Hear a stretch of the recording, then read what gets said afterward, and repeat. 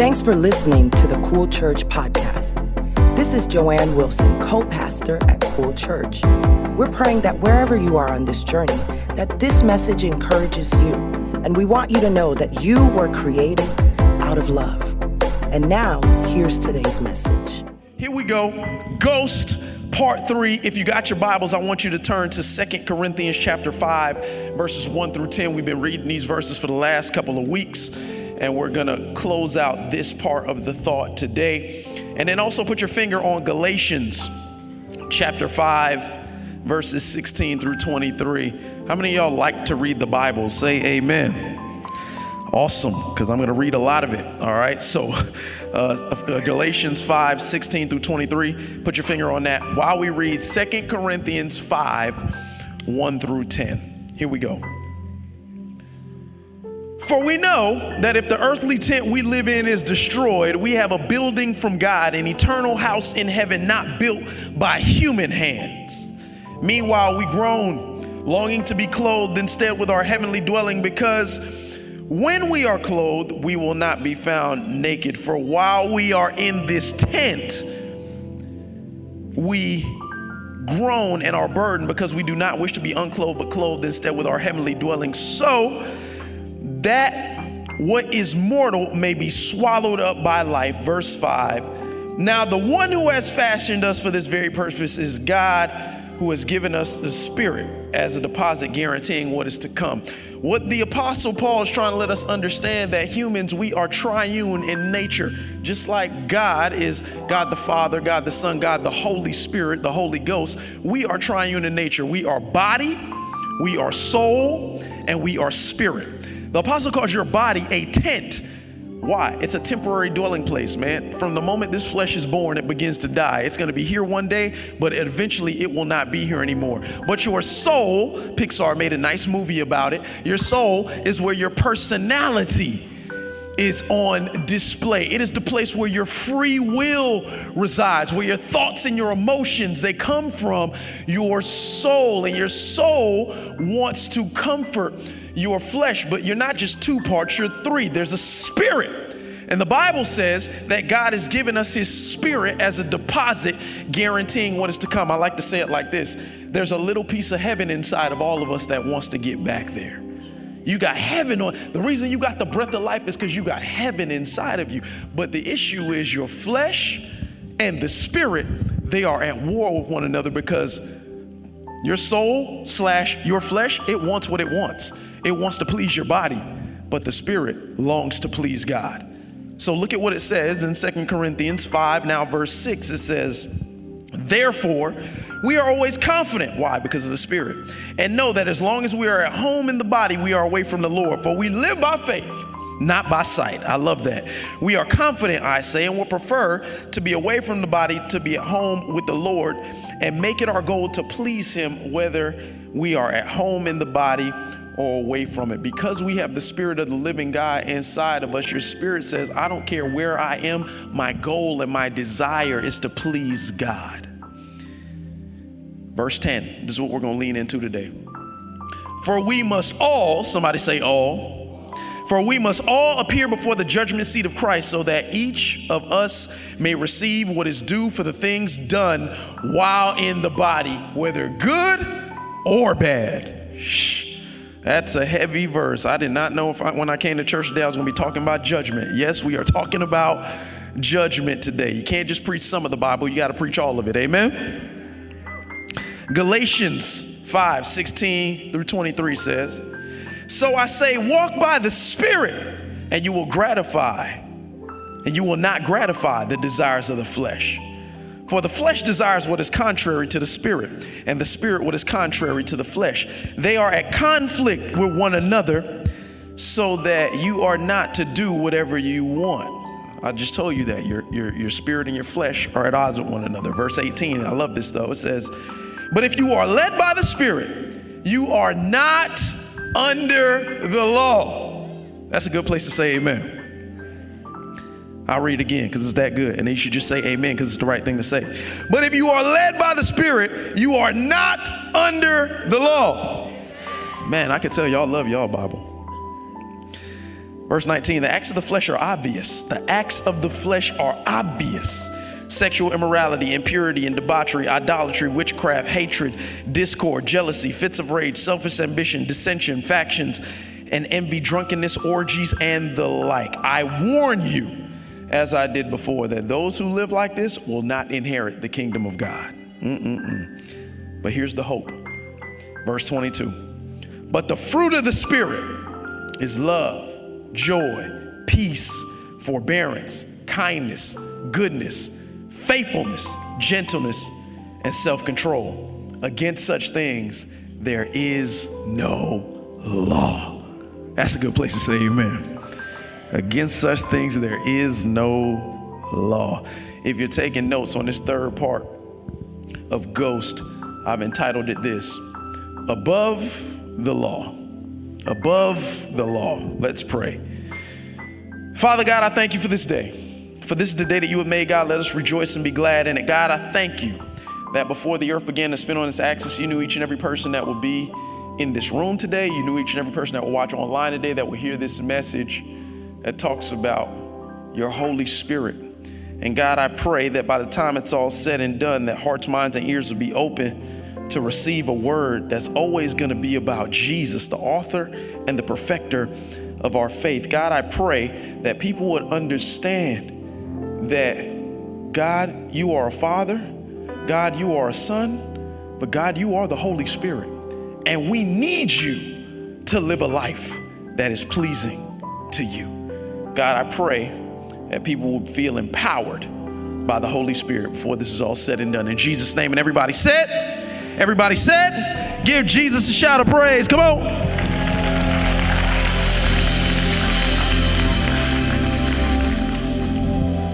Okay, it's good. Above the law. While you're in your Bible, let me see who actually brought their Bible. Let me see. Wave it at me. Let me see who got a good old leather mount. Oh, some of y'all holding them phones. How you gonna cast out a demon with an iPhone? What happened when your power dies? In the name of Jesus, hold on. Let me get a charger. That don't work. Chill, Bob. Just kidding. Yes, you can use your phone because the app's on it. I'm not mad at that. Take notes on that. But get you a good old Bible. Make it ugly, man. You know, the uglier your Bible is, the more you love Jesus because you're actually reading it, okay? Get your Bible, highlighting it, writing it. Put your finger on Acts chapter 4. We're going to come back to that towards the end of the message, and you'll see why later. But you need the Holy Spirit, the Holy Ghost. That's the ghost that we've been talking about. You need the Holy Ghost to live a life that pleases God. I'll take it a step further. Not only do you need the Holy Ghost to live a life that pleases God, based upon the scripture that I just read to you, the Bible clearly tells us that you will be judged based upon the things that you have done in the body, whether good or bad. We must understand as humans that we are all sinful in nature. We were born in sin. Because of this, we do not truly have a real understanding of what good is without God. Everything that is good comes from God. The Bible says that God is good and his love and his mercy endures forever. Everything that is good comes from God. Therefore, everything good in us comes from God. That's why I thank God that I am not just a soul that is subject to my emotions, subject to my personality, and subject to my free will. I am glad that I am body, soul, and spirit, because the good in me comes from the Spirit of God that lives in me. We are not good, and the faster you realize that we are not good and that God is good, the better off you will be. You see, when I say that, people get offended because they want to believe that I am good. I'm good. You ain't see what I did yesterday when I stopped at the side of the road and I made sure I gave that $1 in my little change thing in my car to the homeless person. I'm good. I'm good because I'm nice. I'm good because I gave to Peter last month. I'm good because I gave to the United Way. I'm good because I did this. I'm good. None of that makes you good. Makes you nice. Doesn't make you good. God is good. And without God, we do not truly understand the concept of goodness, because without God, your soul, its natural inclination is not to please God, it's to please itself. So we got to understand that what the Bible says in 2 Corinthians, it says, I'm going to read it again, 2 Corinthians 5:10, it says, for we must all appear before the judgment seat of Christ so that each of us may receive what is due to us for the things while done in the body, whether good or bad. Because we have free will, we can choose to align our life with the Spirit of God that brings out the good in us, or we can choose to align with our flesh that brings out the bad in us. So you're probably asking, what can I practically do then to live a life that is good? Because I don't want to live and be judged based on the bad.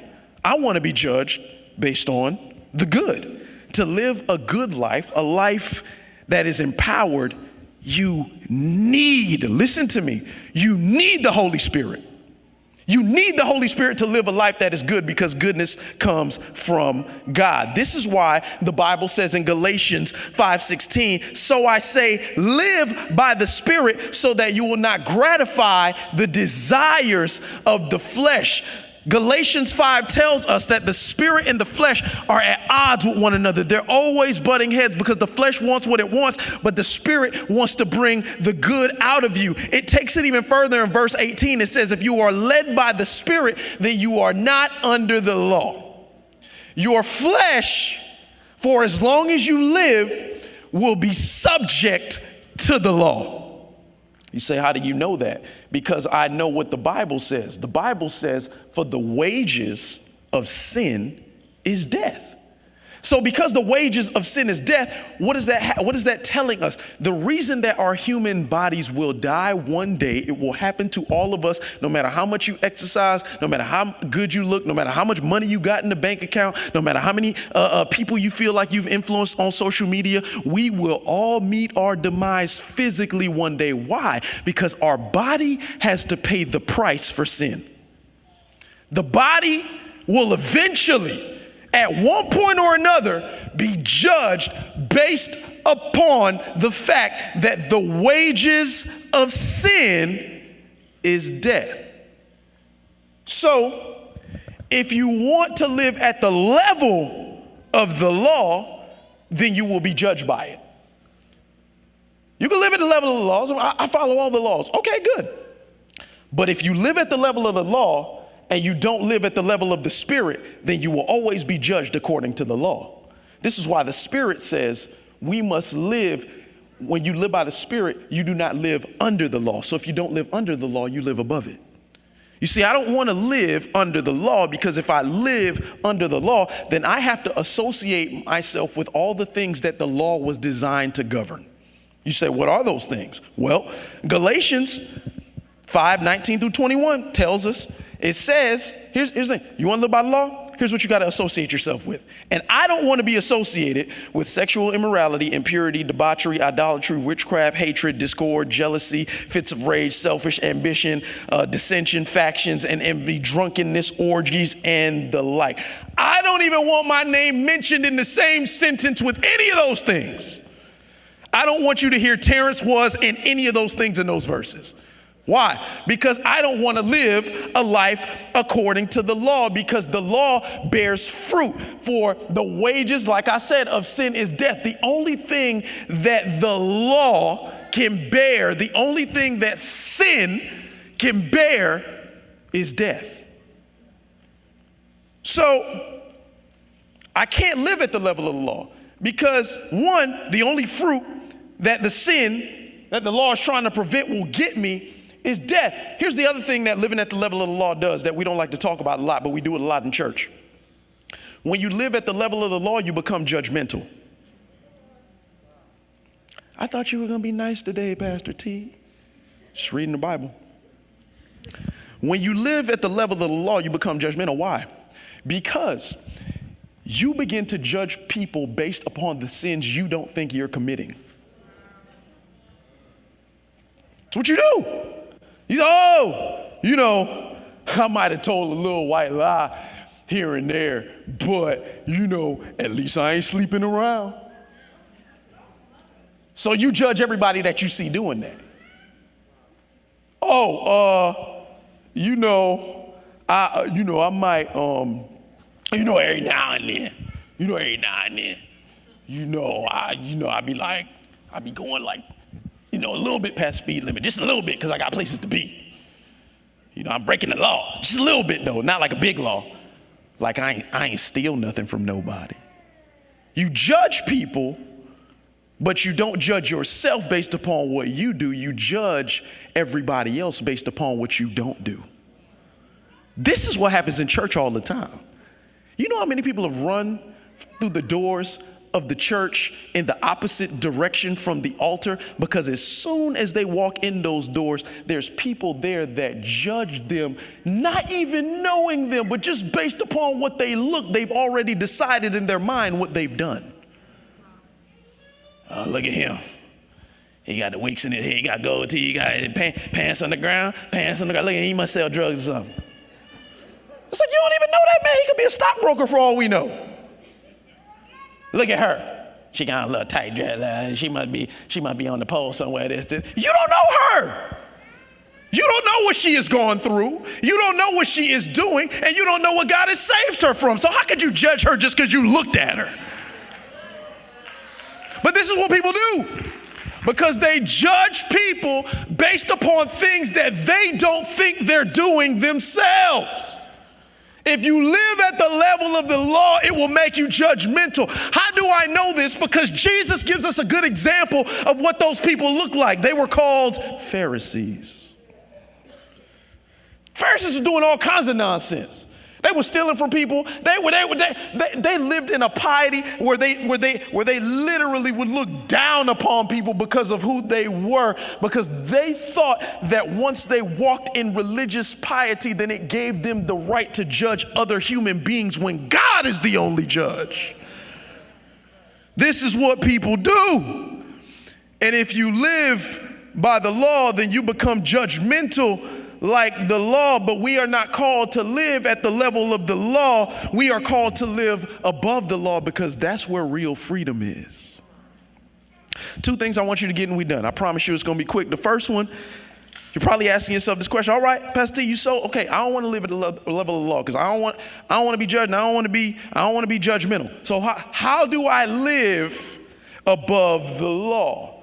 Well, a life of a Christian, you have to understand, in order to live above the law, a life of a Christian is not about rules and regulations. It's about freedom.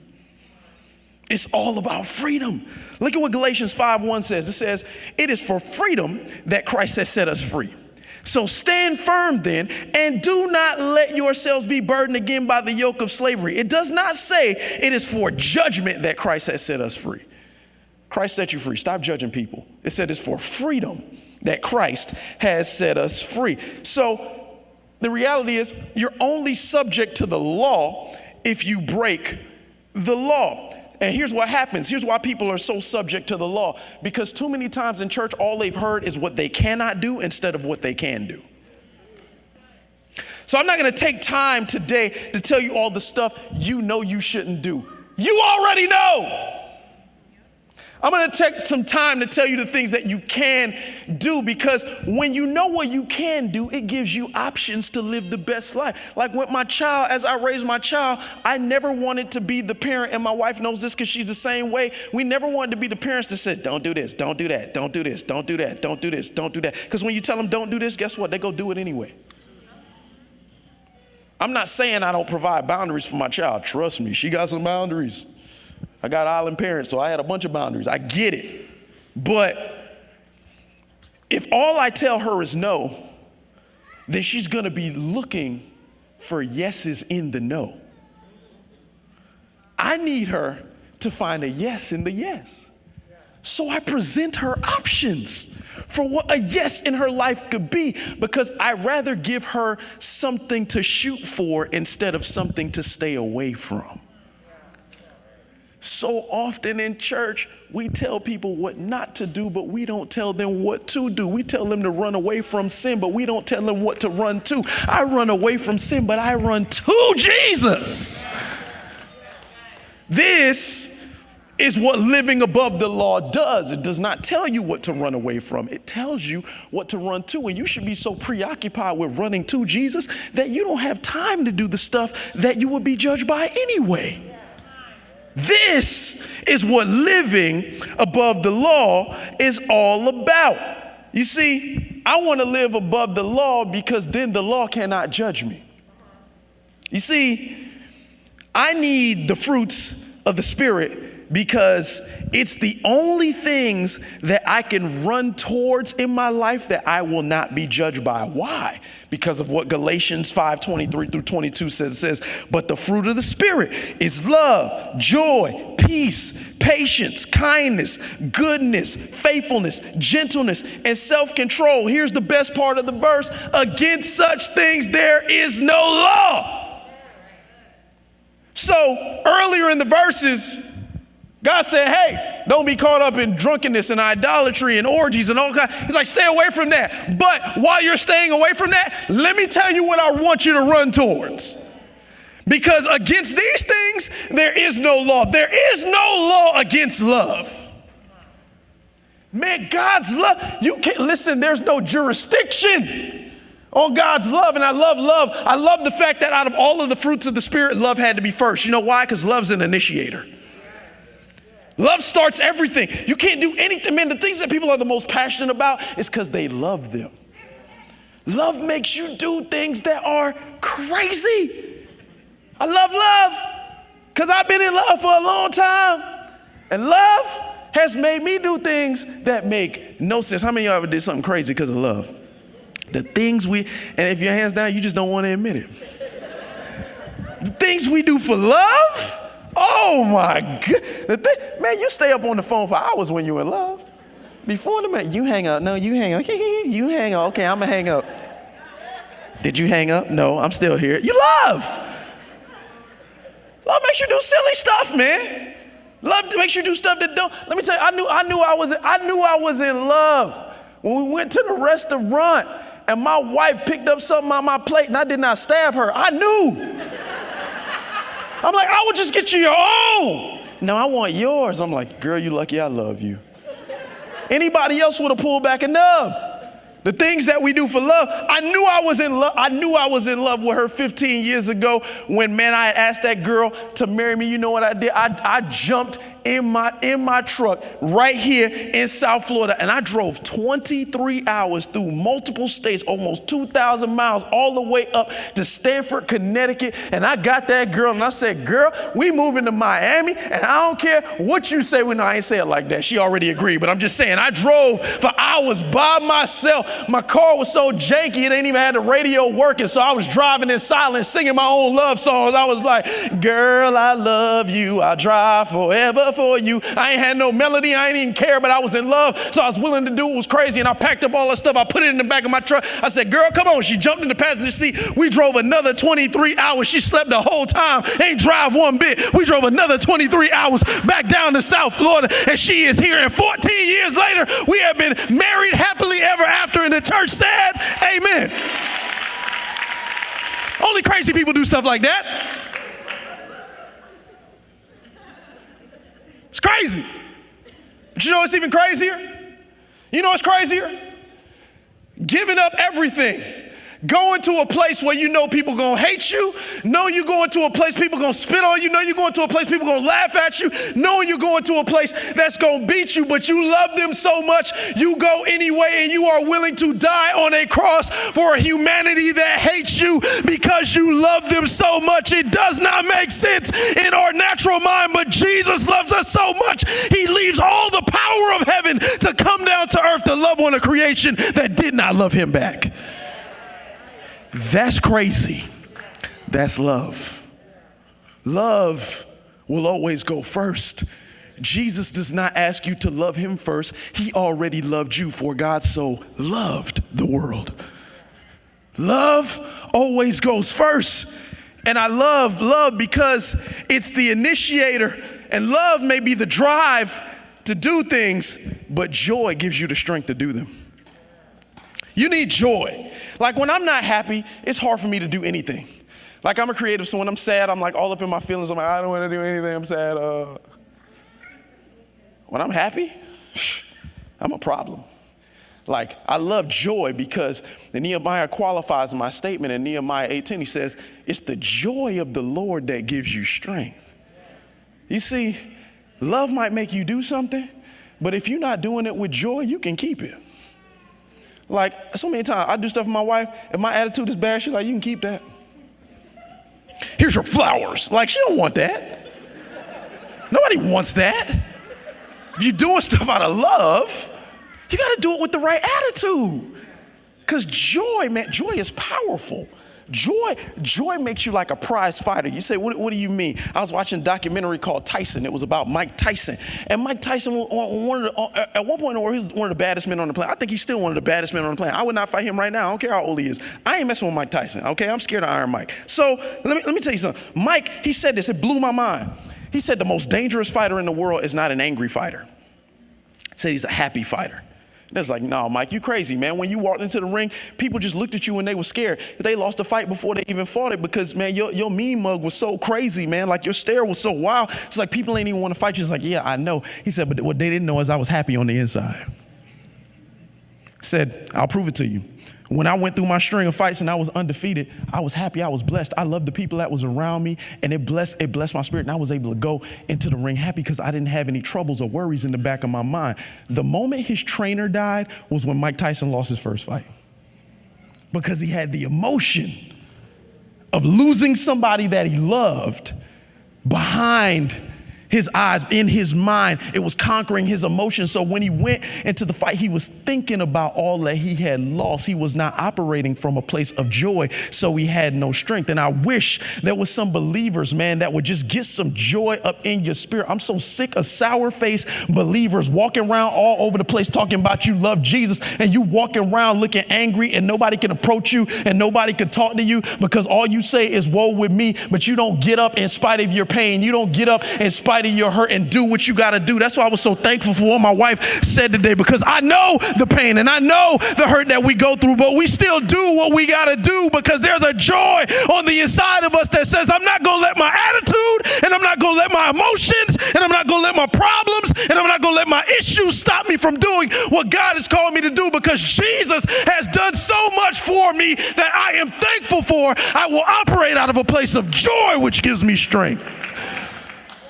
We got to be people that aren't so weak-minded all the time and we let life kick us around, man. We need some joy, because your joy is a weapon that makes you strong. But see, you know, the people that have a lot of joy, they got peace about every situation. They got peace when it don't make sense. Why you always smiling? Didn't your car just break down? That's all right. God's still with me. Still find a way here. Like, those people got peace about everything because they don't worry, because they know it's no matter what, it's going to turn out right. I love Jesus because he exemplifies this. Do you realize we serve the God that has peace in the midst of storms? This is God. When everything is going crazy around Jesus, you know what he's doing? He's sleeping. Some of y'all so terrified about your life. Ah, Jesus, I'm in a storm. There's a hurricane, tornado, Jesus, earthquake, Jesus. Jesus like this. You straight? You good? Like, I'd be mad if I was Jesus. I'm like, first of all, y'all scared, but I'm on the boat. Like, I'm Jesus. So, bare minimum, I know God loves me more than he loves all y'all. So we gonna be all right. I love that attitude. Like, Jesus was not scared because he already knew that he had the power to calm the storm that they were facing. But what if the disciples just got a hold of the thought, like, man, we shouldn't be scared, because not only does Jesus know the end of the storm, Jesus is on the boat. Like, I used to, man, like my mom, you know, she loves Jesus, man. So as a kid, she introduced me to Jesus. She would always say, she still says it today, Terry, Jesus coming back soon. You better be ready. If you're ready, if he come today, you're good. You're good. I say, yeah, Mom, I'm good. Like, it used to terrify me as a kid. I'm like, oh my God, Jesus coming back. And you know, as a kid, you're dumb. You start praying all kinds of stuff. Like, Jesus, I hope I could get married before you come back. I don't even need to tell y'all why. You can figure it out. You're smart. So I used to pray all kinds of like Jesus, please, because so my mom was like she was like the barometer, like she was like the test. Like if mom was around, Jesus ain't come back yet. So if she would like leave too long, I'd be like, the rapture happened, mama. And then my brother would be like, man, what you worried about? I'm still here. I'm like, I'm dead already. He's still here. My brother loves Jesus. Back then I didn't believe it, but I'm just saying. Mama would come home and I'm like, oh, thank God I didn't miss it. Why? Because I knew if she was there, it was okay. I wish there would be some believers that will put some faith knowing that if you got Jesus in your situation, you don't have to panic. You don't got to run. You don't have to live in fear, but you can be confident. If Jesus is resting, I ain't got no problems because he knows how to calm my storm. Some of y'all got to get a little more peace in your life. Like if you know Jesus, you need to have more peace. I always find that peaceful people are very patient too. Peaceful people are patient because when you're patient, you're not anxious about anything. That's why I love what Philippians 4:6 says. It says, don't be anxious about anything, but in every situation, in prayer and in petition with thanksgiving, present your requests to God. I've often found as it pertains to my prayers and the fruits of the Spirit, I need patience more than anything in my prayers because oftentimes I don't even believe that it's what you ask for. I believe that it's the consistency in which you ask. Like a lot of us ask for something, we don't get it, and we stop asking God. I think God wants to see if you have some of the other fruits in the Spirit when you're praying for something. So often he'll test your patience, but your patience is a test to see if you got love for him. Your patience is a test when you don't get what you want to see if you still got joy. Your patience is a test when you don't get what you want right away to see if you still have peace. You need patience when you pray because God wants to see if you're operating in the fruits of the Spirit while you're waiting on him to answer your prayer. I love the fruits of the Spirit because the more you read about them, you realize that they're all connected. You need one in order to have the other. And I promise you, you need patience because, man, there's things that I have prayed for a long, long time. And I know you want to give up on those things, but when you got the fruit of the Spirit that is called patience, you will consistently ask no matter what season comes upon you because you believe in faith that eventually God will make it happen in Jesus' name. Amen? I found that patient people, though, they're often the kindest people I know. I love patient people because they're super kind. And there's times like where I'm out, and because my mama raised me right, I try to do kind things for people that often require my patience.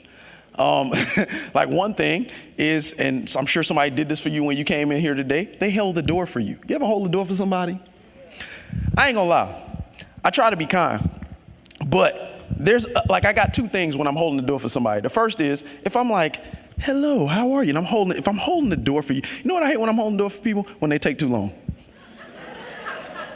It's like I'm sitting here holding the door, they're like, here's the door. They're like, I'm like, I know you see me here holding this door. The other thing I don't like though, that bothers me when I'm holding the door. So I'm trying to be kind. I'm trying my best to be kind. Holding the door. They see me holding the door. I'm like, and they do this. The one I hate though is when they acting like they on their phone and I know they ain't on their phone. They like this. The moment that happens, instead of the spirit of kindness, this is why I know God's still working on me, I exude the spirit of pettiness. I'll be like, you're welcome!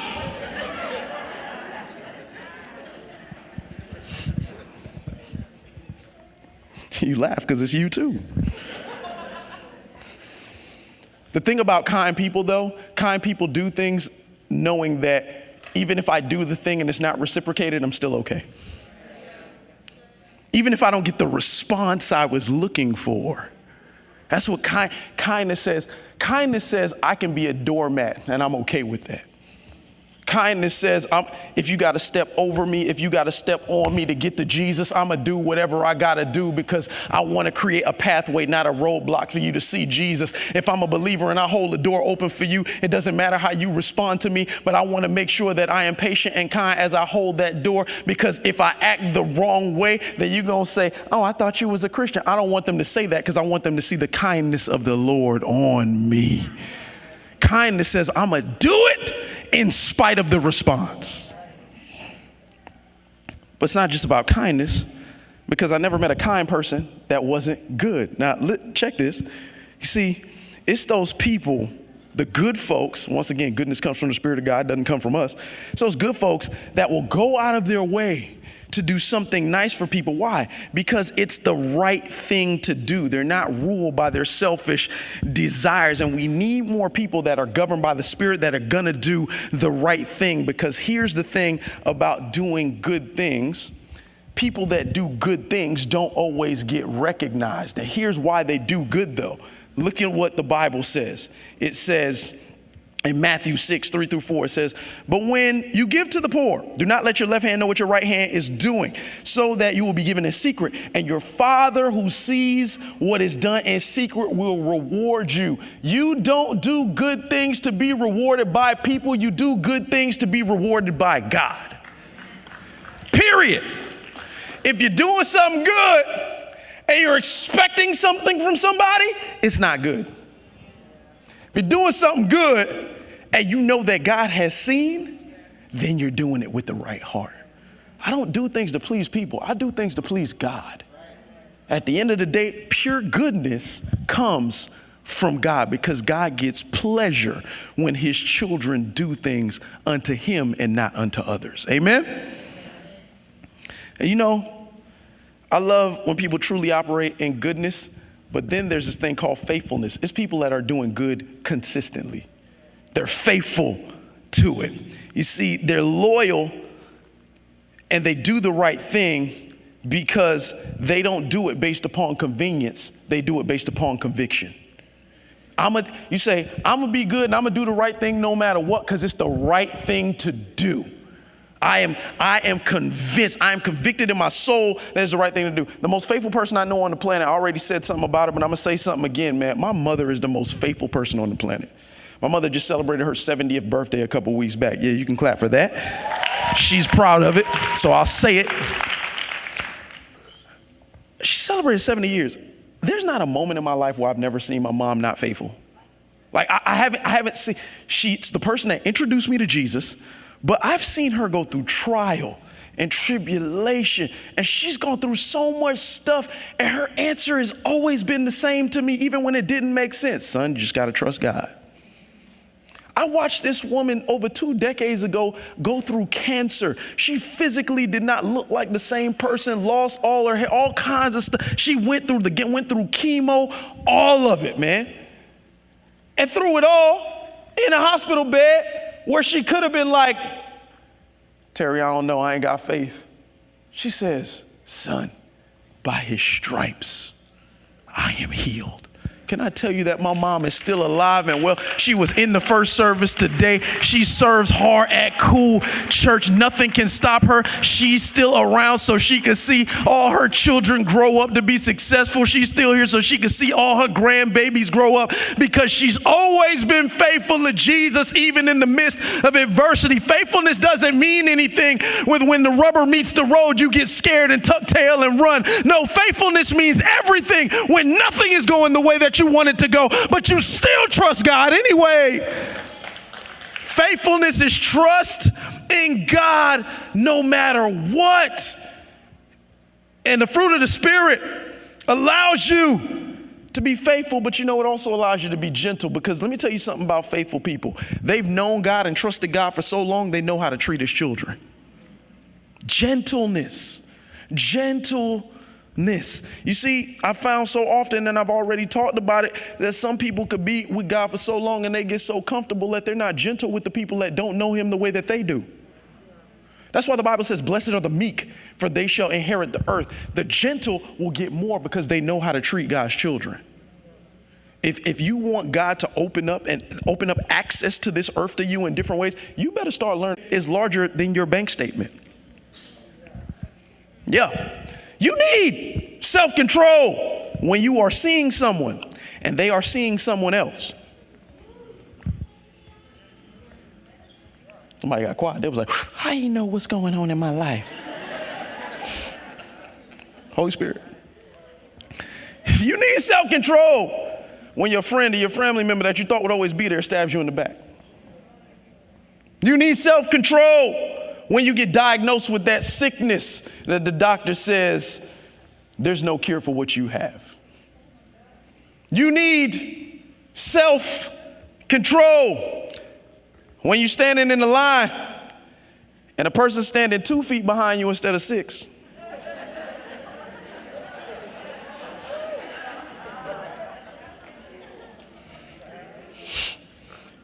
Somebody snorted. Wow. You need self-control when that person all up in your face with no mask on. It's like, bruh, I ain't about this life.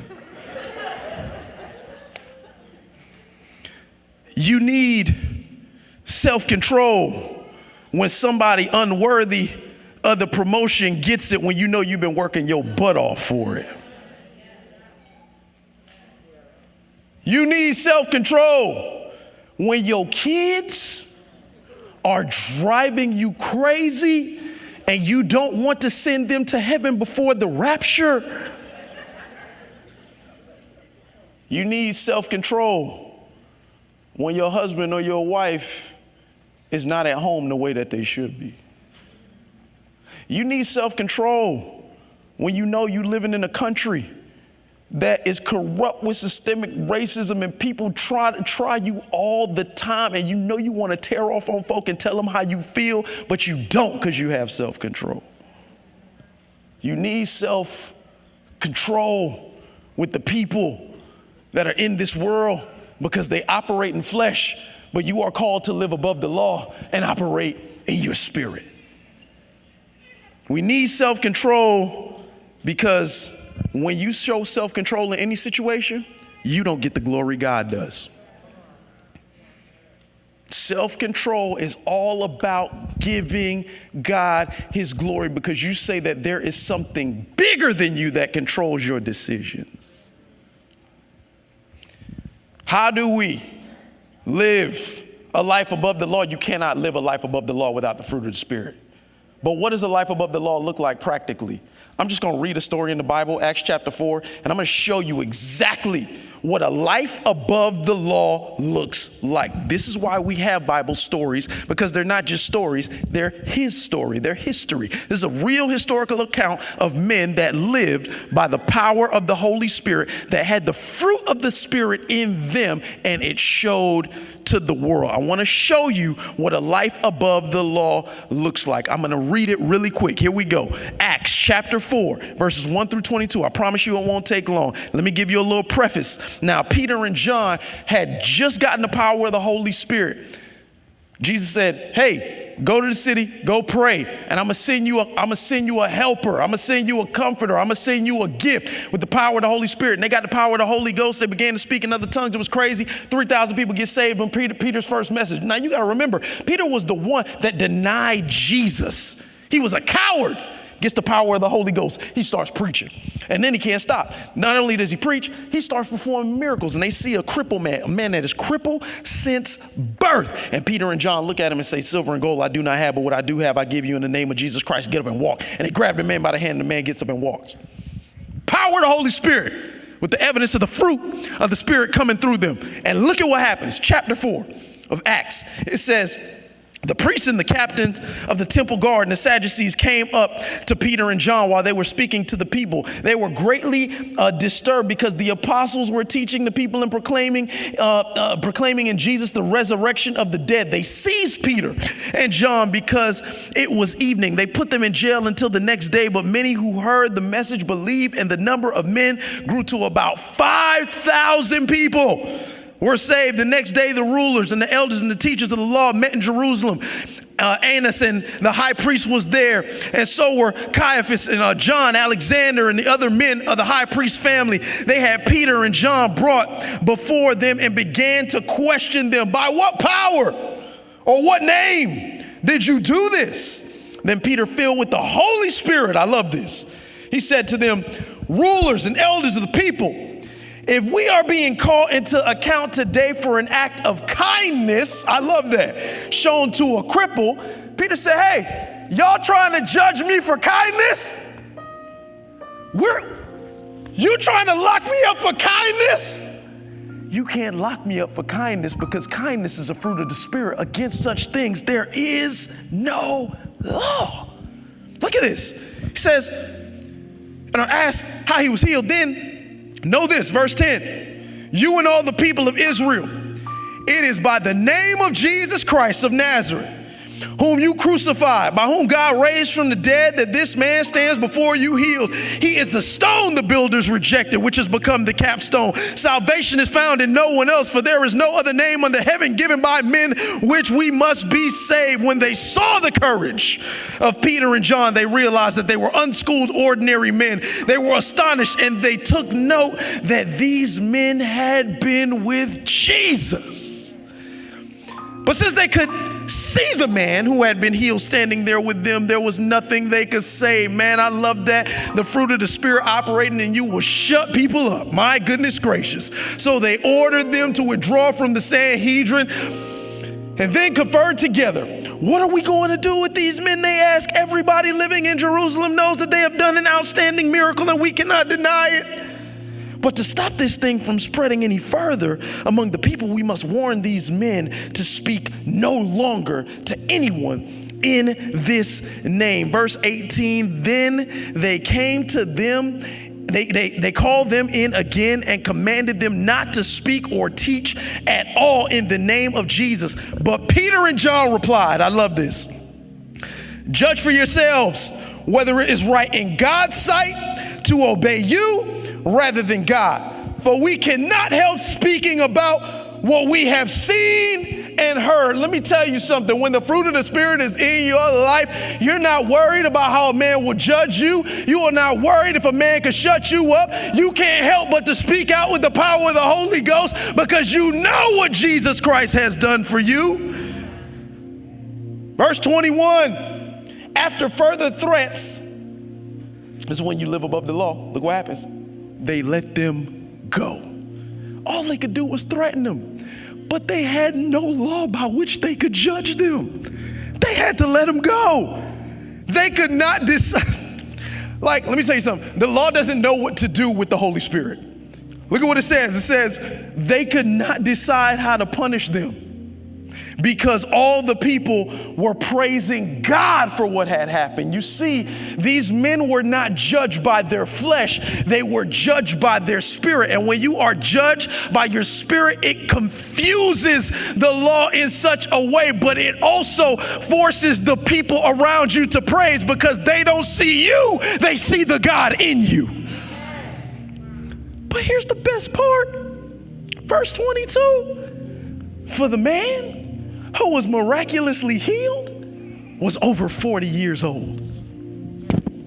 I wish that would just get in somebody's spirit. I wish you could just understand how heavy that verse is.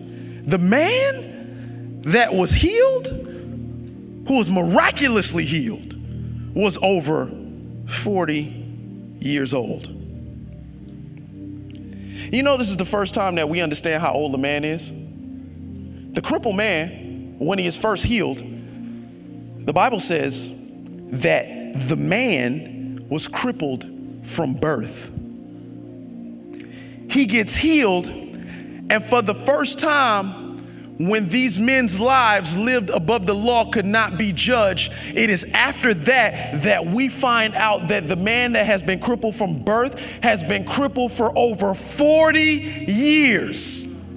Because these men had the power of the Holy Spirit flowing on the inside of them, and there was evidence of the fruit of their life in this man who was crippled, who could now walk. These men walked into a situation. They walked into a 40-year-old problem, and in a moment, they were able to take a 40-year-old problem and turn it into a solution. I don't know who I'm talking to today, but when you have the power of the Holy Spirit flowing on the inside of you, problems that lasted for 40 years, problems that have lasted for 4 years, problems that have lasted for 40 days, problems that have lasted for 4 days, in a moment can be changed by the power of the Holy Spirit flowing through you. And the people will see the evidence of the power flowing through you, and they will give God praise because they know how long the problem has persisted. But when you show up a walking, talking, living, breathing miracle with the power of the Holy Ghost on the inside of you,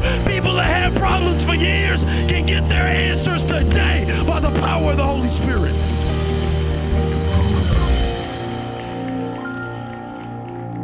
I know I've had some problems for a while, but because I know I got the fruit of the Spirit in me, every day I believe that the answer will come right now. Some of y'all been sitting with some stuff for so long and you feel powerless. The Bible that I read tells me that if I got the power of the Holy Spirit and I got the fruit of the Spirit, I got evidence to show that things that last long for others, I could show up in their situation and God can make me the answer that they have been waiting for their entire life.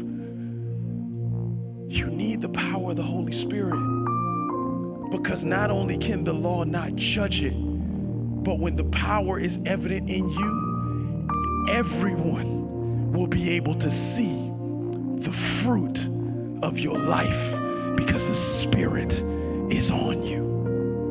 I don't know who needs to hear this today, but let me tell you what's undeniable. The fruit of the Spirit, its evidence, is undeniable in your life.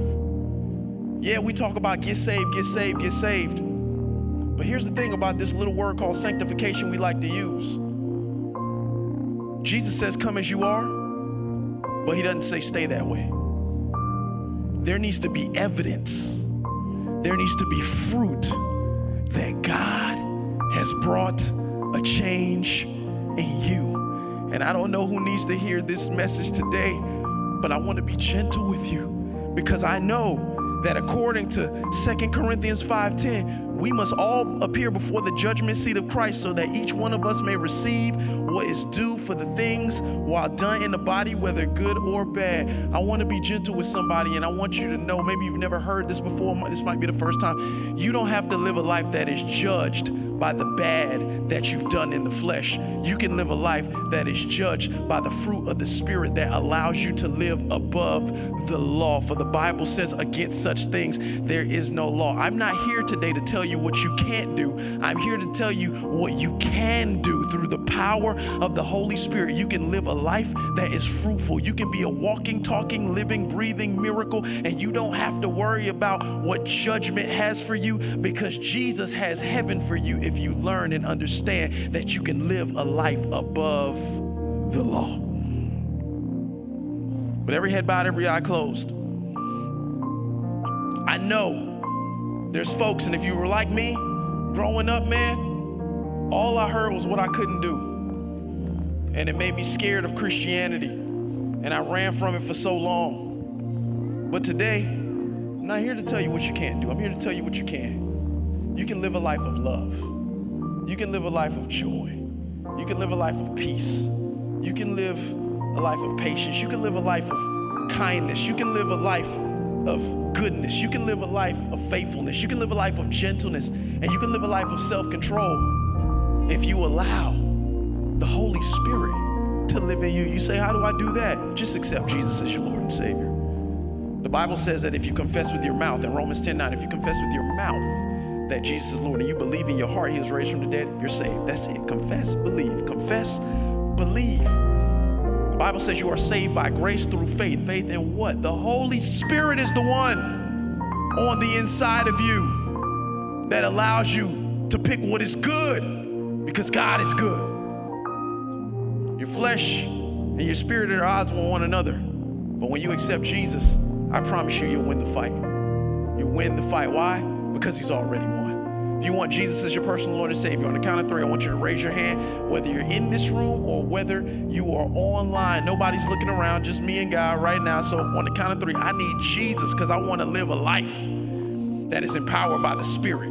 Here we go. 1, 2, 3. Hold it up. Let me see. I see you. Yep. I see you. I see you. Praise God. Put your hands down. Good. Me and God saw it. Awesome. I want everybody in this room to stand up. Everybody. I love it. I'm not going to call you down to the front, man. You know, we still following protocol. But here's the beautiful thing about God. You don't have to come to him. He loves you so much. He came to you. When you couldn't get to God, God came to you. So he saw your hand. He knows where you are. And more than your hand, guess what he saw? He saw your heart. He saw your heart. A heart that longs for change. A heart that longs for the Holy Spirit to operate in them. So if you're in this room or you're online, I want everybody, we're going to confess and believe. I want you to say this prayer after me. And if you say it and you mean it in your heart, you're a brand new creation. Everybody say, Dear Jesus. Dear Jesus. I've sinned. I'm not proud of it. I'm not proud of it. But I admit it. Today. I lay my sin down. Take it, I pray. I don't want it anymore. I reach to heaven. To receive your forgiveness. And take the place of my sin. I ask that you would accept me. Into your wonderful family.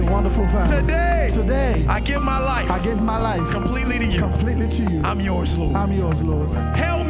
Help me to live a life with the fruit of the Spirit. In Jesus' name.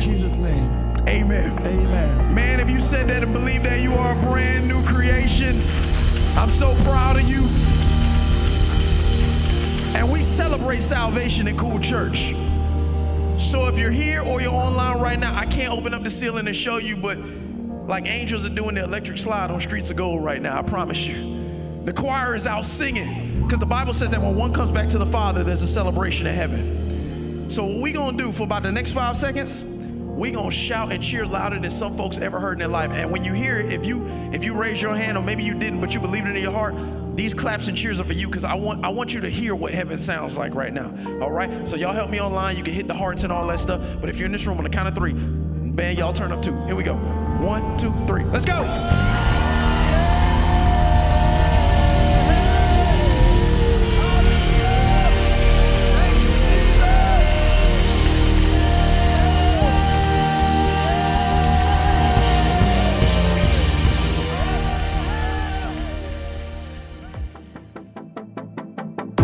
Thank you so much for listening. To hear more messages like this one, please be sure to subscribe and check out our podcast channel. And if you like what you've heard, please consider sharing it with your friends, because it helps so much. Don't forget to connect with us at our website, thecoolchurch.com. And always remember that you were created out of love.